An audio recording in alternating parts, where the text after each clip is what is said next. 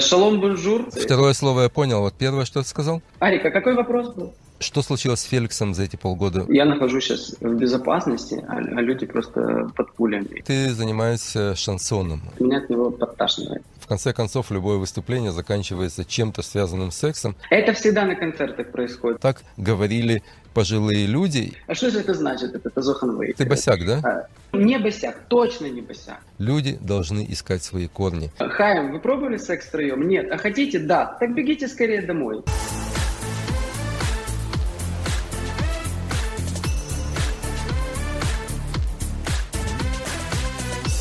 Гвозди. Авторская программа Арика Нудельмана. Гвозди. Добрый день, дорогие друзья. В эфире программа «Гвозди». И каждую неделю я вас мучаю с нашими гостями. Только я напомню, что вы не сидели так просто смотрели, а надо еще подписаться. Вот сюда вниз зайдите под экран, подпишитесь, поставьте колокольчик, зайдите на нашу страницу в Фейсбуке, там тоже подпишитесь, у нас уже там больше 100 тысяч подписчиков. Нам раньше говорили, что у нас одесское радио, ну вот как бы кадры чуть-чуть поубавились, одесские, но зато гости прибавились. Феликс Шиндер, певец из Одессы. Вот я, честно говоря, никогда еще не брал интервью у певцов. Были актеры, были какие-то общественные деятели, были известные люди-художники, а вот певцов с Одессы у меня не было. И мне это действительно очень-очень приятно. Феликс, привет. Шалом, бонжур. Наконец-то, так сказать, полностью осознавая данное приветствие, вас поприветствую, потому что вот второе слово я понял. Вот первое, что ты сказал? Шалом, бонжур. Они каждый быстрее считают. Так что я еще каха-каха медабер беврит. Классно. Слушай, ну вот я не знаю, когда ты последний раз давал интервью, ну такое там не пятиминутное, а часовое интервью? Было это еще в мирное время? Интервью я давал, конечно, в мирное время, то есть уже больше, чем полгода тому назад. Точно не припомню, думаю, в предновогодние праздники. Для нас, и как в принципе для всех, мир изменился. И нам, в отличие от других стран, которые не воюют постоянно, вот эта война в Украине, она, конечно же, близка, потому что мы понимаем, что происходит в Израиле, мы сами воюем тут уже больше 70 лет. Давай начнем с того, вот, что случилось с Феликсом за эти полгода, что изменилось? Ну, да, для тех, кто впервые знакомится с моей биографией, скажу, что 1,5 года тому назад у меня родилась дочь, и как бы я стал отцом в первый раз. До войны я выехал по работе в Лондон, и 24 февраля, когда началась война в Украине, я принял решение с женой ехать во Францию, потому что это ее вторая родина. И часть семьи у меня в Украине, часть тут. Это самые сложные полгода, это самое стрессовое, непонятное время. Ну, в чем-то понятное стало, да? Понятно в том, что как бы победа — это единственный сейчас путь Украины для жизни, нормальной жизни всех украинцев. Как артист могу сказать, что, собственно, знаете, не как артист, а просто как человек, у которого была профессия, как и у всех украинцев, сейчас огромный знак вопроса, что делать дальше и когда станет понятно, что делать дальше. Все пытаются как-то по старым рельсам где-то, возможно, ехать, все выстраивать привычную какую-то схему, но уже сейчас понятно, что это все не работает, что надо жить, учиться заново и профессию свою, и в новых реалиях. То есть мне, например, во Франции сейчас ищут пути, как стать понятным в Европе, давая концерты не только украинцам, не тем, кому близка одесская тема, которую я на весь мир транслирую. Да.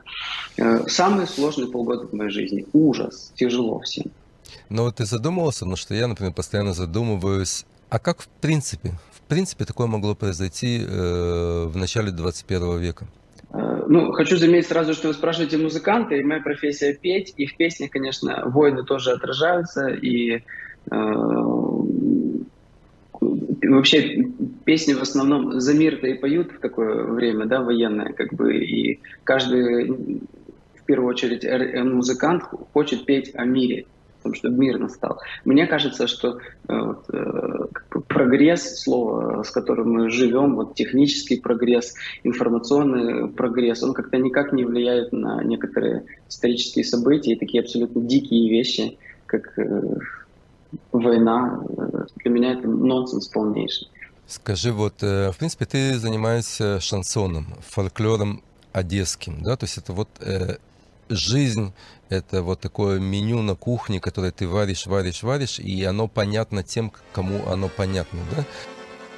Так это значит, что сонечки аманины и сам лягавый подарочек прислал. Парару тач, парару яром, одесван перевернули первоца. Сегодня Сонечка справляет аманины и сядет за столом, задрится гопцаца. Фольклор, да, это фольклор. Это фольклор, да. Изменится ли что-то у тебя в плане текстов, музыки? Будешь ли ты вносить после этой войны в свои тексты что-либо, что касается общечеловеческих ценностей, а вот не только закрытого пространства там одесской жизни? На данный момент я пишу песни и планирую их, конечно же, записать с музыкантами, пока не все. Не ясно просто, как с музыкантами коммуницировать, потому что я часто переезжаю с места на место. Вот надо ехать в столицу, надо ехать в Париж, там, где музыканты есть, и тогда я смогу записывать. Насчет того, как бы есть ли какое-то отражение, конечно, есть, потому что я очень переживаю все, что происходит в Украине, в моем родном городе. Общаюсь с солдатами, общаюсь с разными людьми, которые непосредственно на фронте. Даже говорить, знаете, тяжело про эти вещи, потому что как бы, вот я нахожусь сейчас в безопасности, а люди просто под пулями. И, ну, это очень страшно, и, конечно, это оказывает на меня, как на поэта, огромное Тебе не поступали предложения выступить в разные фонды поддержки Украины, как многие артисты сегодня катаются по миру, выступают? Я выступаю. На данный момент я ездил вот недавно в Латвию, и часть своего гонорара я отдаю на помощь, даже могу сказать конкретно кому, например, есть у меня товарищ, моряк, Ваня, такой из Одессы, и он учится на тактический доктор, оказывает помощь, спасает людей на фронте, вот, и много чего он не может сам купить, и много чего ему не предоставляет как бы, там, организация или какая-то ячейка, где он работает, поэтому я помогаю ему это купить. Вот. Конечно, поступали, и я участвую в таких мероприятиях. После окончания войны, а мы знаем, что она когда-то закончится, ты собираешься жить на два дома, Франция, Украина, или все-таки твой центр жизни будет Украина? Несомненно, Одесса, мама, это родной мне город, без которого я с трудом представляю свое существование, свою жизнь. Но у меня есть супруга, которая уже давно живет во Франции, и мы прожили несколько лет сейчас в Одессе, и как бы ей комфортно тут. Честно, я не знаю, как развернется дальнейшее пребывание. Потому что без Одессы жить невозможно, мне это факт. Чувствуешь ли ты, что тебя понимают тот язык, который в твоем творчестве есть, или люди просто говорят, ну классно, вот он поет про Одессу, мы ее не знаем, но вот она вот такая. Потому что в моем детстве акцент был. Да, то есть мы его не придумывали. Не нужно было играться этим языком, потому что так говорили пожилые люди, и я их помню везде. А сегодня, ну, вряд ли есть эти люди, которые так говорят. Ну, я вот тоже вырос в еврейской семье, которая была нерелигиозная была, ввиду как бы советского отрезка истории. И для меня вот речь на идиш, фразочки, все эти словосочетания, какой-то философский всегда подход к жизни, он был для меня естественным. Я даже не знал, что это какая-то отдельная вообще там специфическая для всей Украины и даже внутри Одессы как бы вот, какая-то ее часть. Для меня это было просто естественное, нормальное. Я уже, когда начал куда-то выезжать в другие города, я понял, что что-то люди не понимают, что я говорю, и где-то отмечают меня, говорят, что я одессит, там, с чем-то особенным, да, с произношением, там, фразы, слова, там, анекдоты. И могу сказать, что сейчас понимают вот этот, как бы, цимис и все эти нюансы люди, которые, ну, во-первых, старшее поколение, или тем, которым тоже передали. Потому что мне вот сейчас 36 лет будет завтра на день рождения. И могу сказать, что... Мерси beaucoup, тогда раба. Сейчас как бы мало людей моего возраста даже, которые вот как-то переняли. Потому что многие уехали, как бы мы тоже уезжали и вернулись. Уехали, как вы, уехали давно, уехали в США, в Германию, в Австралию, в Израиль, понятное дело, в Канаду после этого и так далее. Поэтому мало людей, которые чувствуют это вот как бы изнутри вот так. На генетическом уровне. Да, абсолютно верно. На генетическом уровне, где не надо объяснять, где не надо, просто можно сидеть и получать удовольствие от того, что ты слушаешь и общаешься на каком-то родном, понятном тебе языке. Песни, это на кухне, ты во дворе, или ты с кем-то сидишь, или просто звонишь по телефону. Но Одесса город же, который торгует своей изюминкой, который умеет продать себя, поэтому есть какая-то вторая, третья такая волна восприятия этого, и когда люди слышат там Азоханвей, точно не понимают, что это происходит, что это означает, а им все равно приятно и интересно, они понимают, что это принадлежность к Одессе, это какая-то интересная, душевная, настоящая искренность. Вот за этими словами тоже передается. Но они не понимают точно, а что же это значит, это Азоханвей. Твое творчество, оно все-таки более камерное, да? Оно рассчитано на небольшие помещения, там, приглушенный свет, маленькие сцены. Вот это твоя атмосфера или стадионы? Ну, не стадионы, но это смотря, как подается данная музыка. Например, в Европе, когда у меня гастроли, немецкие организаторы подают это как фольклор. Например, на фестивале «Зигит» играл коллектив Амстердам Клезмер Бенд, они играют лимончики, там много таких композиций, и это подается как фольклор, и несмотря на то, что текст непонятен, если музыкальная часть обыграна вот таким еврейско-балканским путем, то это танцевальная балканская музыка, она может собирать тысячи людей, и вот на такие фестивали я ездил, и в Германии, не для, опять же, не для тех людей, которые вот эти песни там пели или их родители исполняли там, или слышали где-то. Это просто как фольклор послушать. Поэтому такая музыка может собирать при правильной инструментовке огромные площадки. Это доказал, кстати, Горан Брегович, который по всему миру, и мир Кустурица, там модифицировав немножечко эту музыку, такой ска вариант. Значит, по всему миру исполняют. Хотя это балканская музыка. Еврейская музыка, она очень часто похожа на балканскую из-за своей там живости, задорности какой-то. А с другой стороны, еврейская музыка, она в большинстве своем та, которой хочется плакать. Еврейская музыка для евреев и еврейская музыка по всему миру. Если взять, спросить просто вот любого человека, не знаю, не в Израиле и не еврея, и не близкого к теме, какую он вспомнит композицию, думаю, в основном вспомнит Хаву Нагилу. Хава Нагила, давайте радоваться, и это танцевальная, веселая как бы, композиция, и я уверен, как раз не факт, что вспомнят там «Город золотой» или какой-нибудь там «Аиды Шимамы», в основном вспомнят, я думаю, что это веселое. 7:40 наступило, часами все отбило, а поезд не приехал, нет его, но вот и все. Мы все равно дождемся, даже если он приедет через целый год. Ты стал недавно папой, да? 1,5 года назад где-то стал папой. Да, у меня 2 дочки, у тебя 1 дочка, да? И у меня должен вот буквально скоро родиться внук, да, то есть мальчик. И для меня это вещь, которую я не знаю. Новая веха, да? Как с этим бороться, потому что у меня всегда были дочки и женщины в семье. Как вот тебе быть папой дочки? Ну, вообще, я очень рад, что у меня именно дочка. Мне нравится, как вот девочка, мне нравится, что у меня родилась. Не знаю, как передать, очень милое такое чувство все время. И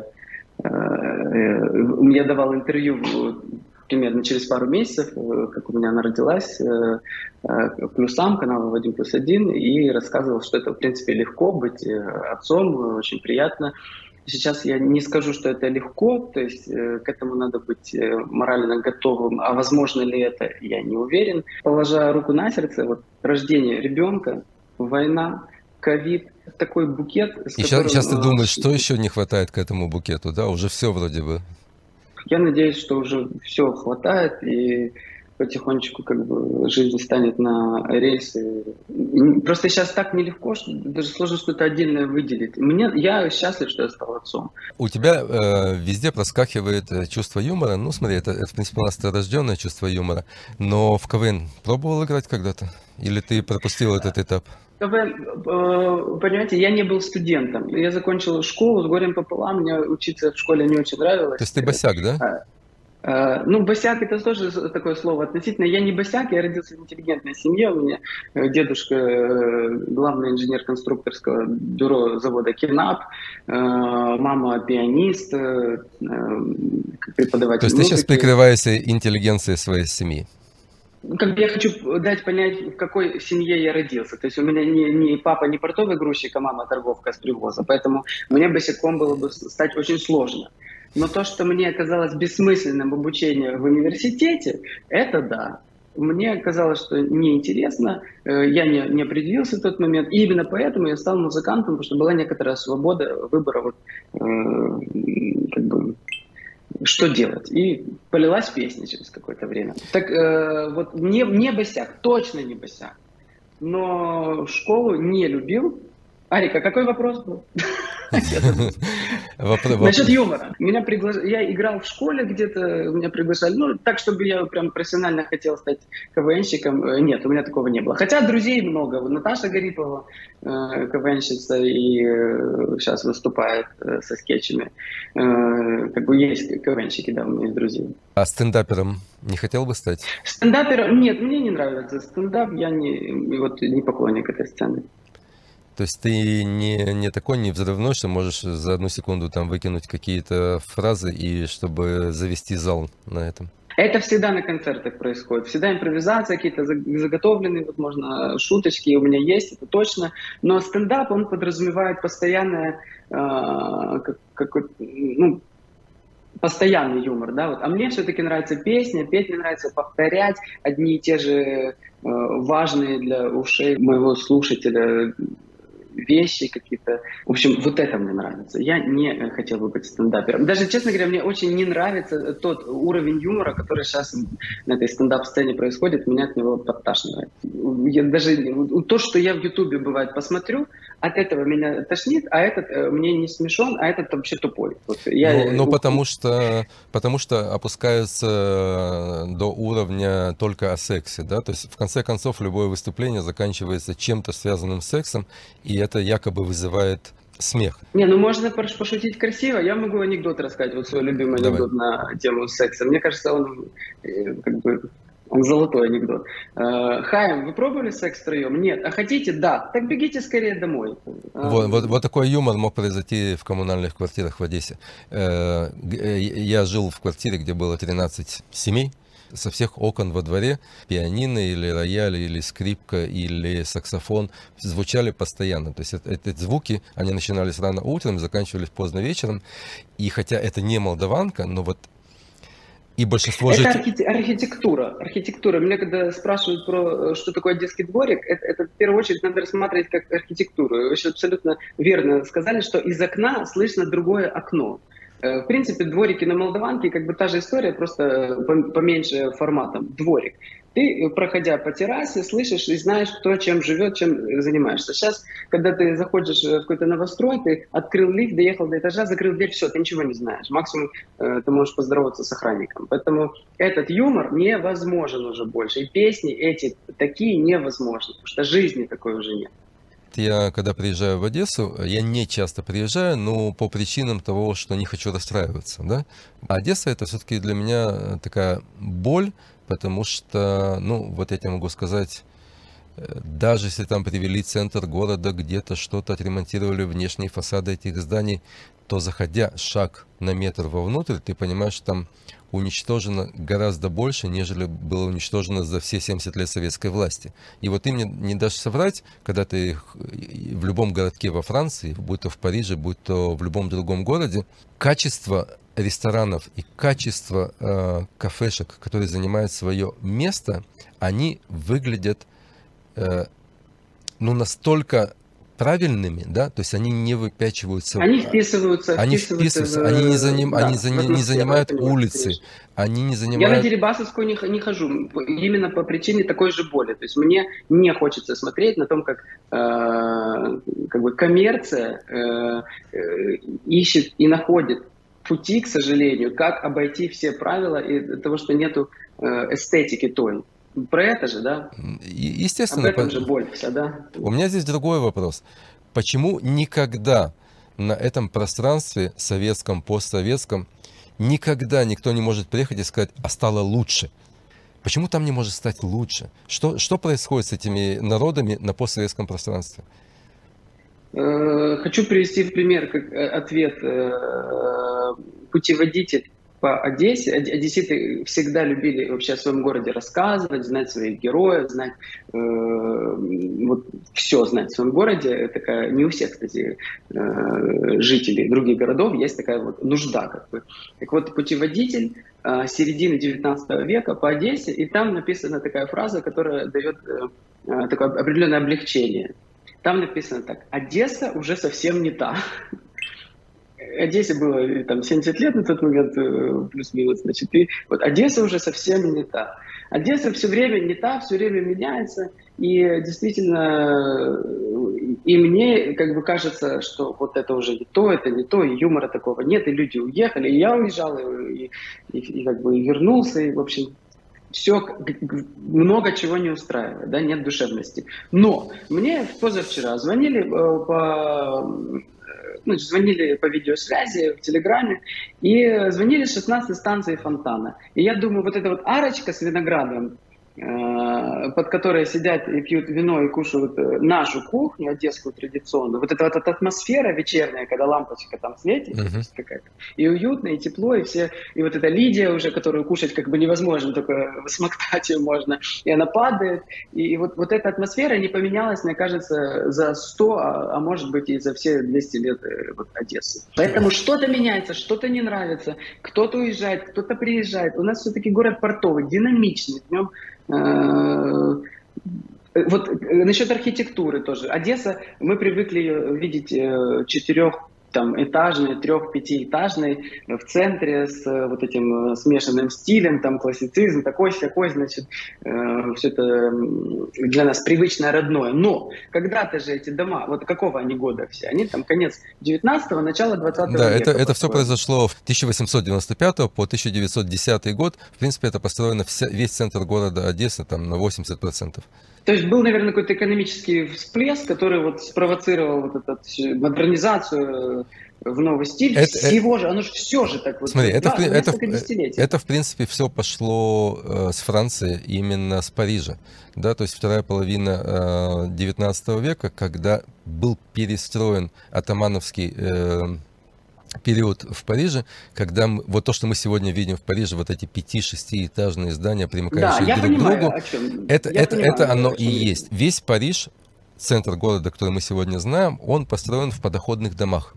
Это все были подоходные дома. Как и Одесса, да, тоже. Как Одесса, как Питер и Москва. Соответственно, по законам ты не мог купить себе квартиру отдельно. Если у тебя были деньги, ты мог купить себе участок и построить его. Почему тогда архитектура была настолько красива? Потому что человек, владеющий участком и понимающий, что он должен сдать эти дома, сдать эти квартиры, он должен изобрести и взять лучшего архитектора, и внешний фасад должен выглядеть гораздо лучше, нежели у соседа, потому что это позволяло повысить стоимость сдачи квартир. Наверное, до появления этих домов в Одессе были совсем другие дома. И люди, которые привыкли и выросли при какой-то другой архитектуре, своей, там, не знаю, двухэтажные, деревянные, вряд ли, домики, они, наверное, тоже скучали по той Одессе. Им это казалось, наверное, каким-то новостроем, может быть, ну, я не знаю, как бы нравилась ли та мода вот, архитектурная, которая появилась, но за 2 десятилетия перестроенный город точно не всем нравилось, и многие, наверное, говорили, это уже не та Одесса, и действительно это была совсем не та Одесса. Да. Вот это, может, это и живет в Одессе, вот этот вот перестроечный постоянный момент, какое-то неудовлетворение из-за перемены вот постоянно чего-то. Ну вот я всегда считал, так как я занимаюсь архитектурой, что Одессе не хватило все-таки на начало 20 века более зажиточных людей, то, что случилось в Париже, да? То есть в Париже недаром все здания построены там 5-этажные. На пару этажей выше, да. 6-этажные. У нас основная масса это 3-этажные здания, там, с 4-метровыми потолками. И поэтому эти здания кажутся высокими. Было огромное количество в конце 19 века зажиточных людей, которые смогли этот город построить. А с другой стороны, я считаю, что, конечно, вот этот переворот 17 года остановил то дикое развитие Одессы, которое шло наконец. И это видно, и очень, очень жалко, конечно. Очень, это видно, ну, как бы просто пройтись по доскам, посмотреть, когда дом построен, а потом бац, и ничего. И ничего не построено. И война. Ну, я очень надеюсь, что сейчас не такая ситуация, и что в Одессе все-таки, несмотря на войну, которая закончится, я надеюсь, в ближайшее время, вот это как бы давление бизнеса на архитектурный, на внешний вид Одессы, он будет подавлен, и кто-то из наших властей сделает все, чтобы оставить город все-таки в таком состоянии, в котором в Европе оставляют города, как ценят свои достопримечательности, как ценят целостность архитектурную. Друзья, купите папиросы, подходи, пехота и матросы. Феликс, давай немножко затронем вот в связи с тем, что случилось, да, там корона, война. Ты больше сейчас пишешь, больше пишешь в стол, больше набираешь себе какую-то программу, которая выстрелит там через год, через 2? Пишу песни, абсолютно верно, сейчас, которые я смогу издать, потому что если перестать писать, то теряется навык. Делаю какие-то ремиксы песен танцевальные. Все-таки моя задача как артиста в любые времена, особенно в такие тяжелые времена, это выпускать музыку и делать для людей все, чтобы они зашли в YouTube, зашли на мой канал и увидели, что артист работает, есть песни, получали удовольствие от них и поднимали себе настроение. Я очень хочу, чтобы моя музыка была как такое лекарство некоторое для... Как мне и пишут часто в комментариях, спасибо за песни, они поднимают нам настроение в любое время. Понятное дело, что когда ты можешь заработать концертами, больше вложиться в запись в студии. Вот я, например, записывал песни в студии, которая находится в Василькове под Киевом, там, где военная база, куда был нанесен ракетный удар, и не один раз. Там шикарная студия, люди вложили, вот хозяин, огромные деньги, и он же там и работает, то есть он фанат своего дела. Студия сейчас закрыта, к сожалению. Вот. Ну и ехать туда, и как бы кто будет туда ехать? Поэтому осваиваю новые студии. Вот тут в феврале я поехал на студию Эбби Род, знаменитая студия, на которой записывалась группа Битлз. Из-за этого она стала очень популярной, и многие другие после них. И там хотел записать, так сказать, в новом таком, на новом уровне те песни, которые я записал для Одессы. Вот хотел там. Хотел поднять их на новый уровень записи, чтобы весь мир танцевал под нашу музыку, наши мелодии и наши смыслы. На самом деле, как ни прискорбно говорить, сегодня у украинских певцов, актеров есть огромное количество возможностей, чтобы их действительно узнали вне Украины. То, что еще полгода назад, в принципе, представить себе невозможно, потому что я не думаю, что многие люди в мире знали и могли указать на карте мира, где Украина вообще находится.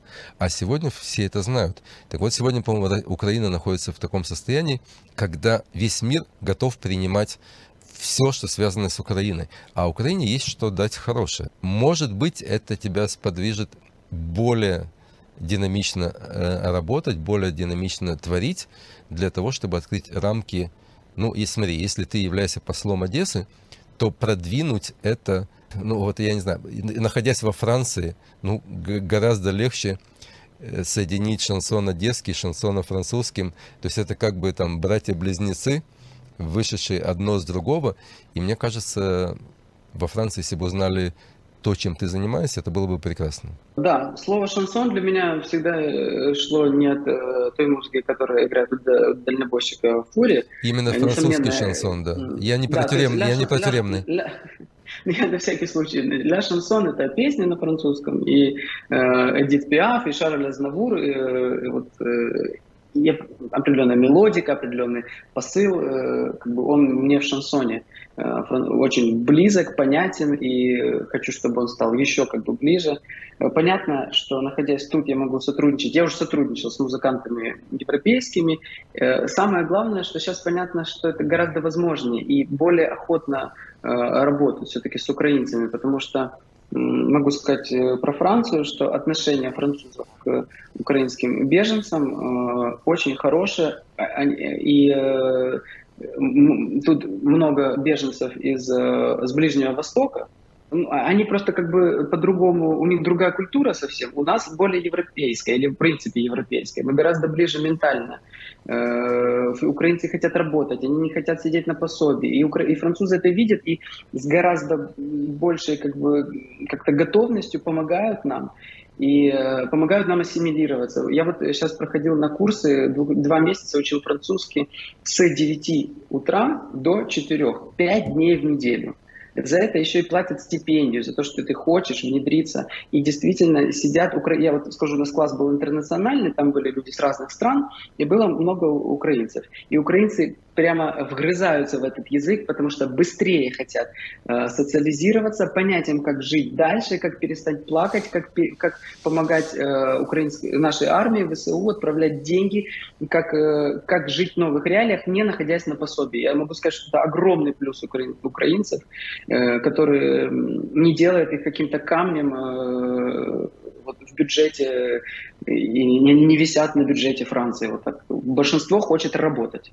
Я не знаю, ли ты следишь за прессой или там средствами массовой информации во Франции, но вот эта дороговизна, которая сегодня накрыла полностью всю Европу, мы знаем и повышение цены на энергоносители, от них пошли дальше повышение цен в супермаркетах, повышение цен на съем квартир. Не начинаются ли какие-то, не волнения, а вот недовольство европейцев? Вот жили, не тужили, и все было прекрасно, и тут вот бац, зажали пояса там на пару месяцев. А сколько вот европейцы выдержат еще?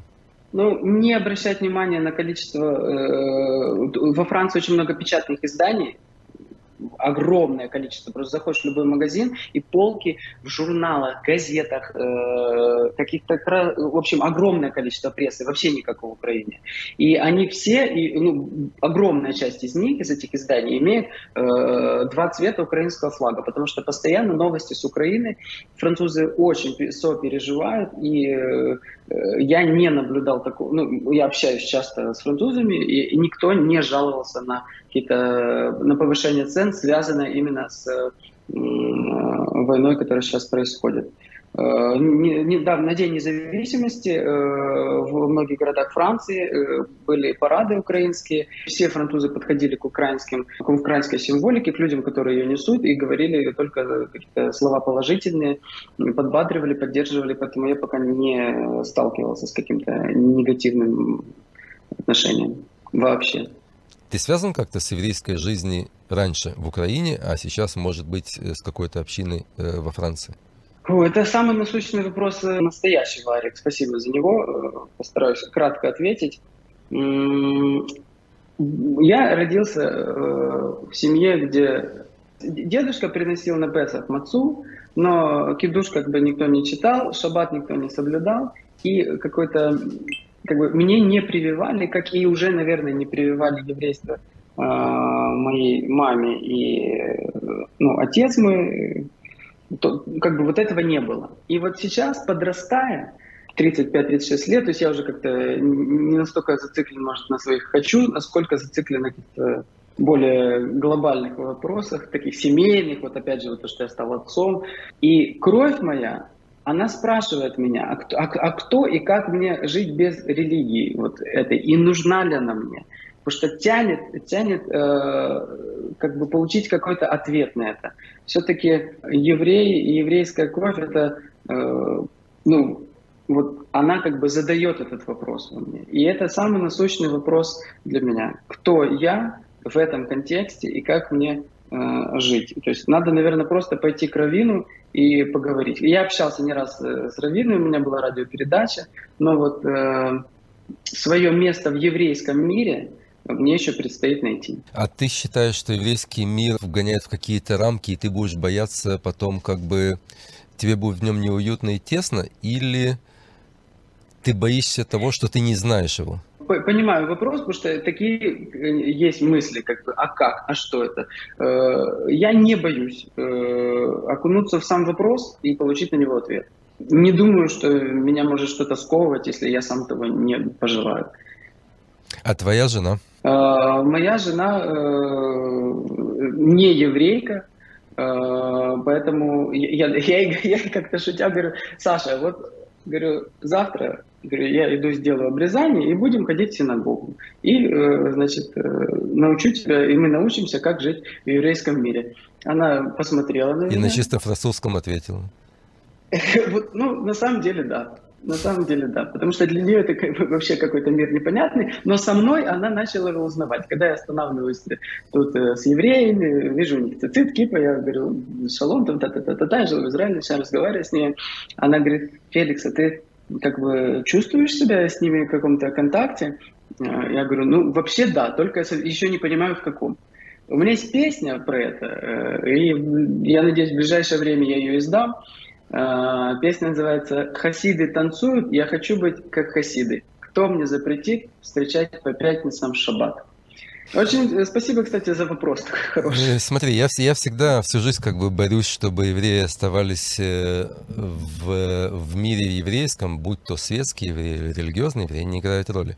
И я всегда пропагандирую то, что люди должны искать свои корни. Без этого нельзя построить будущее. Без этого ты не сможешь ответить своей дочери, кто ты, откуда ты, не стесняясь, не боясь, из каких местечек твои бабушки и дедушки вышли. Я надеюсь, что вот современная Украина, она позволит людям сохранять свою идентичность и развивать поколение за поколениями то, кем были их предки. Потому что если вот в Одессе люди будут знать, кто их предки, они не будут к чертовой матери ломать здания для того, чтобы построить очередной небоскреб. Это не получится у них. Они не смогут этого сделать, когда люди будут знать свои корни. Абсолютно, Арик, согласен. И вот, вообще такая как бы вот эта глобализация всего, стирание каких-то границ в архитектуре, в каких-то желаниях человека, вот меня навсегда, ну, мне кажется, это унизительным даже вот поддаваться такой истории. Но она ж давит, это такая сильная машина. Вот в аэропорту недавно я замечаю женщину, которая сидит в черном платке. Она явно из какой-то мусульманской, африканской страны, но она не просто в чадре сидит, а какая-то у нее вот особенная одежда, явно принадлежность какой-то национальности, может, на которой я просто не знаю. Может, небольшая какая-то. Значит, так вот, я смотрю, и она отличается от всех, и она красивая. А я иду в своих найках, и все идут в этих найках, грубо говоря. И от этого становится неприятно, потому что я такая же, вот такой же никто. Серая масса. Тельняшку скорее назад домой в Одессу в стиле, в фасоне, держать фасон. Надо всегда об этом помнить. Одессит должен держать фасон. Да, бабушка моя всегда говорила держать фасон. Феликс, я хочу тебе пожелать скорейшего окончания этой войны, этой катастрофы, этой агрессии, и чтобы все вернулись домой, чтобы все начали восстанавливать свои дома, города, семьи, чтобы, может быть, вот эта вот война, которая действительно является горем, помогла украинскому народу построить совершенно другое государство. Может быть, сегодня придут новые люди, и начнется строиться другая Украина, более европейская, более цивилизованная, менее коррумпированная. И это я желаю тебе и, в принципе, всех тех, кто нас слушает, а тебе еще, конечно, и творческих успехов. Спасибо, спасибо. Я, если есть время, еще тоже хотел бы пожелать каналу развития, оставляйте комментарии, а я как артист постараюсь поднимать вам настроение в любой сложной ситуации.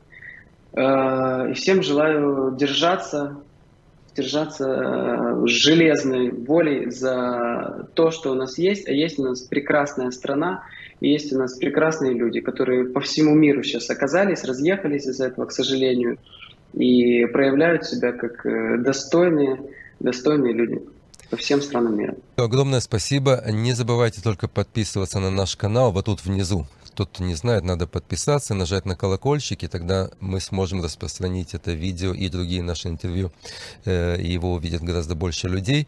Дорогие друзья, увидимся, услышимся через неделю. Всем пока. Я Арик Нудельман.